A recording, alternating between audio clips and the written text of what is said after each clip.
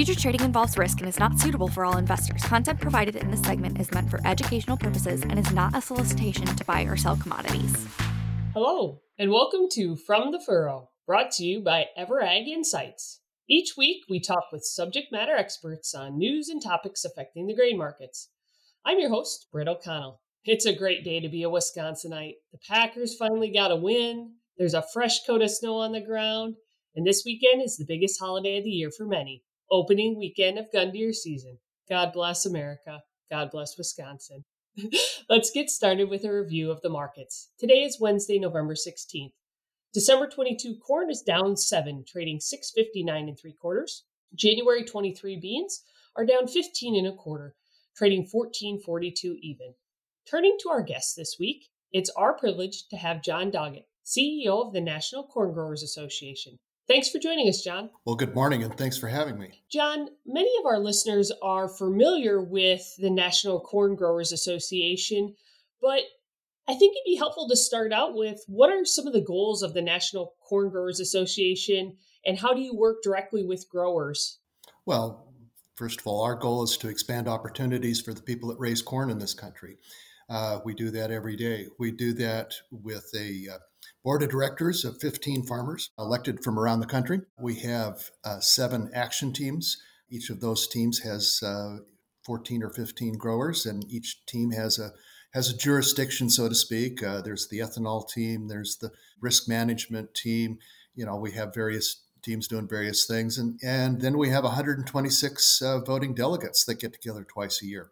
So a lot of input from farmers about what they want their organization to do on their behalf. So it is very much a grassroots, bottom-up type of organization that I've been involved with for the last 20 years. Excellent. You mentioned that the National Corn Growers Association has a relationship with the ethanol industry.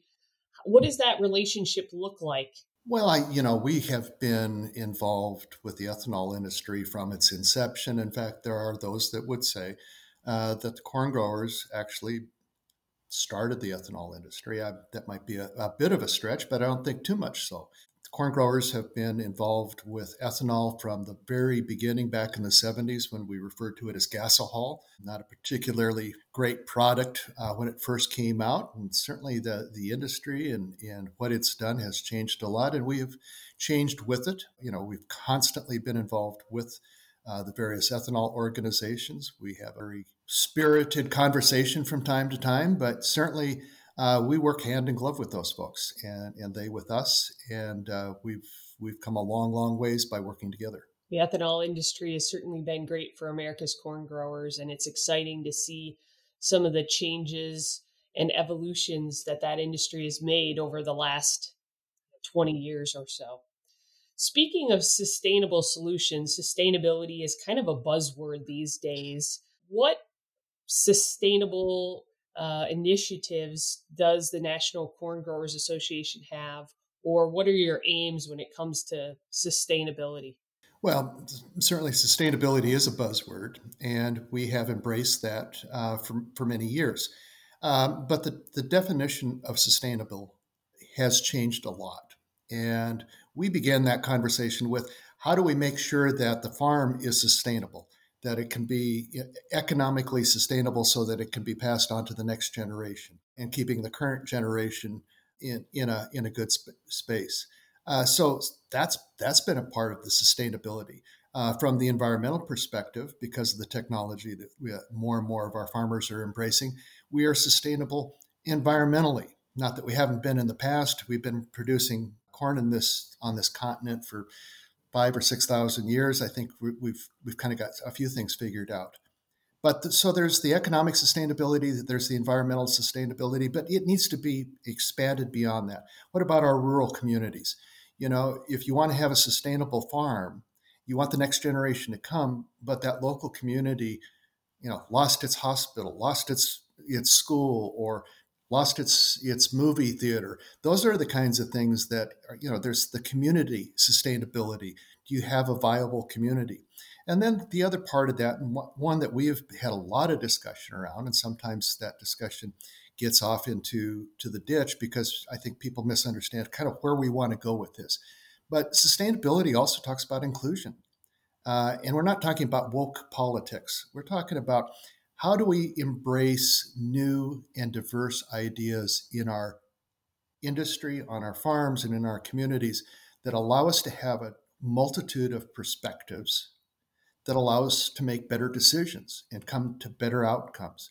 So, no, we're not going to have, we're not looking at how many thousands of Hindu corn farmers are we going to have in this country, but can we bring a few more folks from the environmental community into our discussions at various levels? Can we bring in folks from the hunger community to have discussions around some of the things that are important to them and also very important to us? So sustainability is a word that gets redefined about every 6 months, and we have been part of that, and it's been an interesting venture.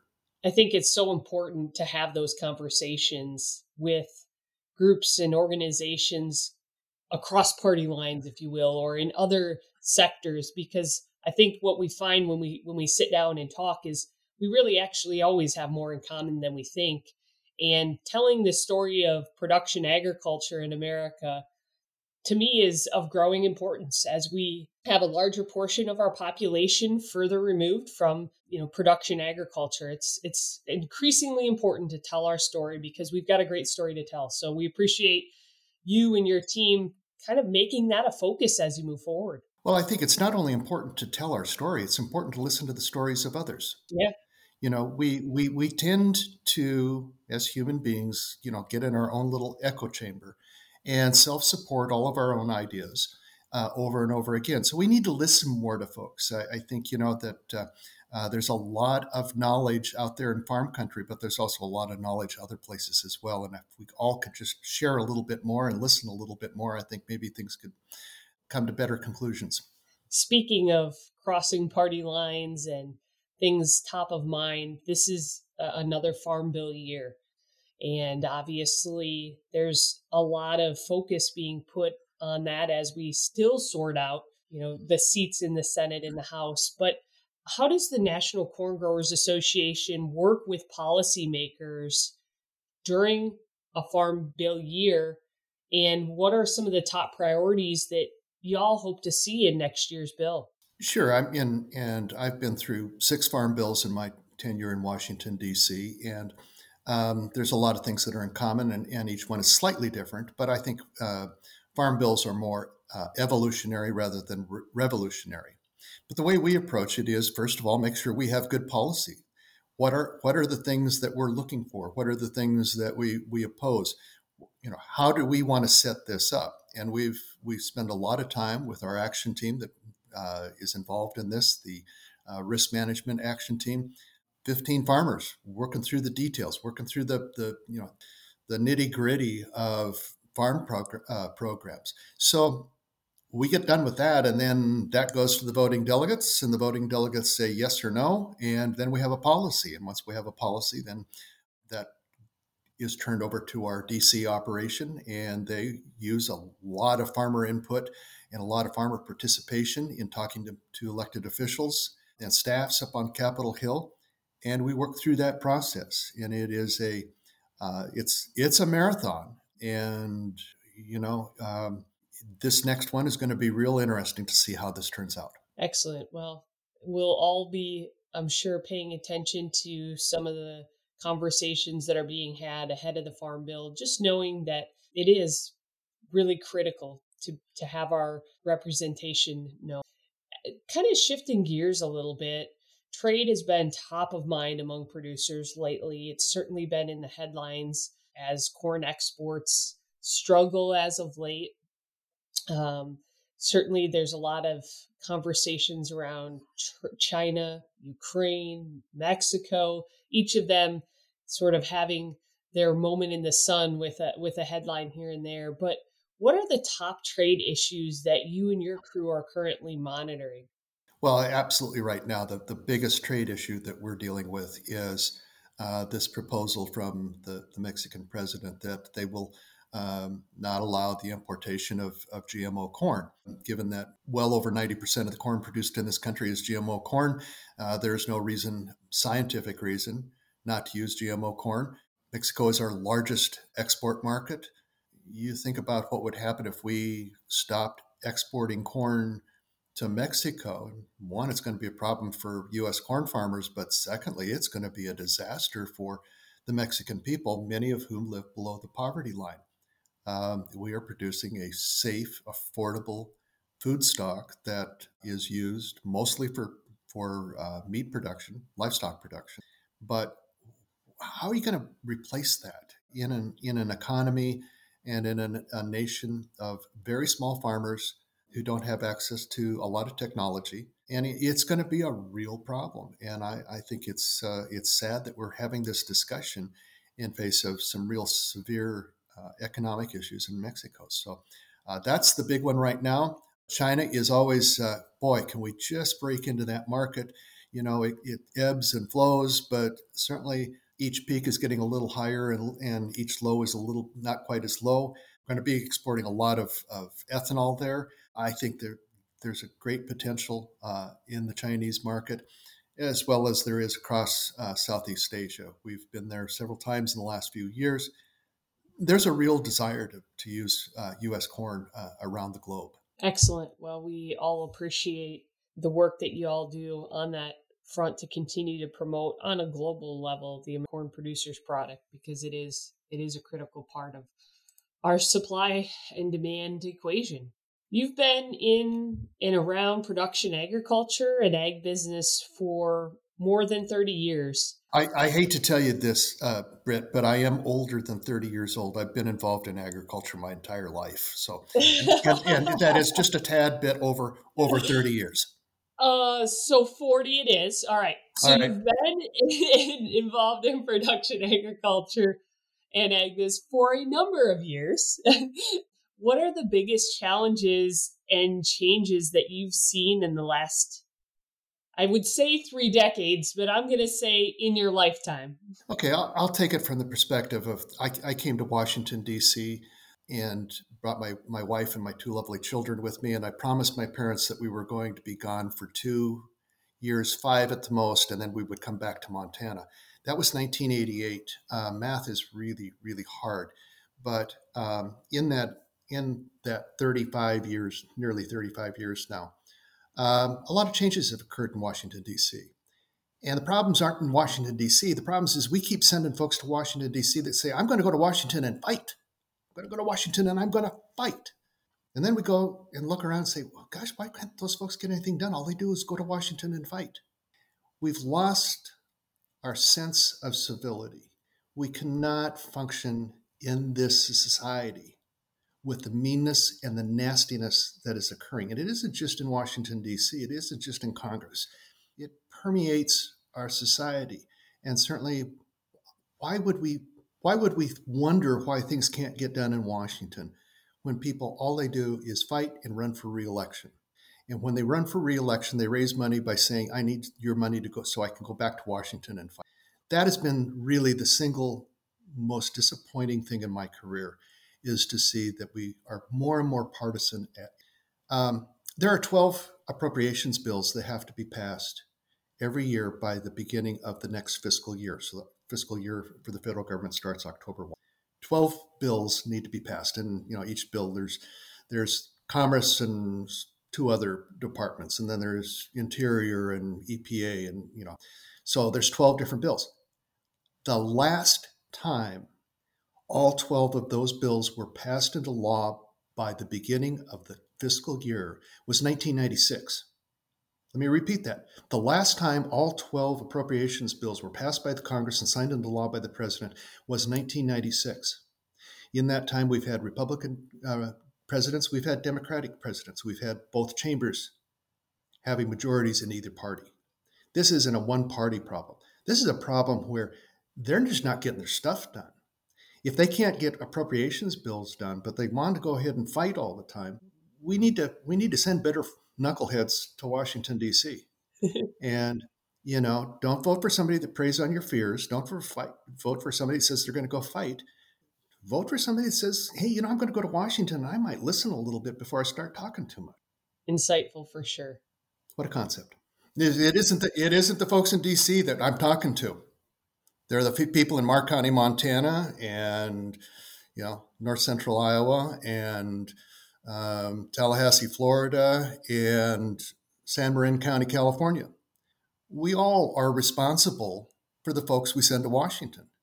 These people aren't manufactured in Washington, D.C. There is not a politician factory in Washington, D.C.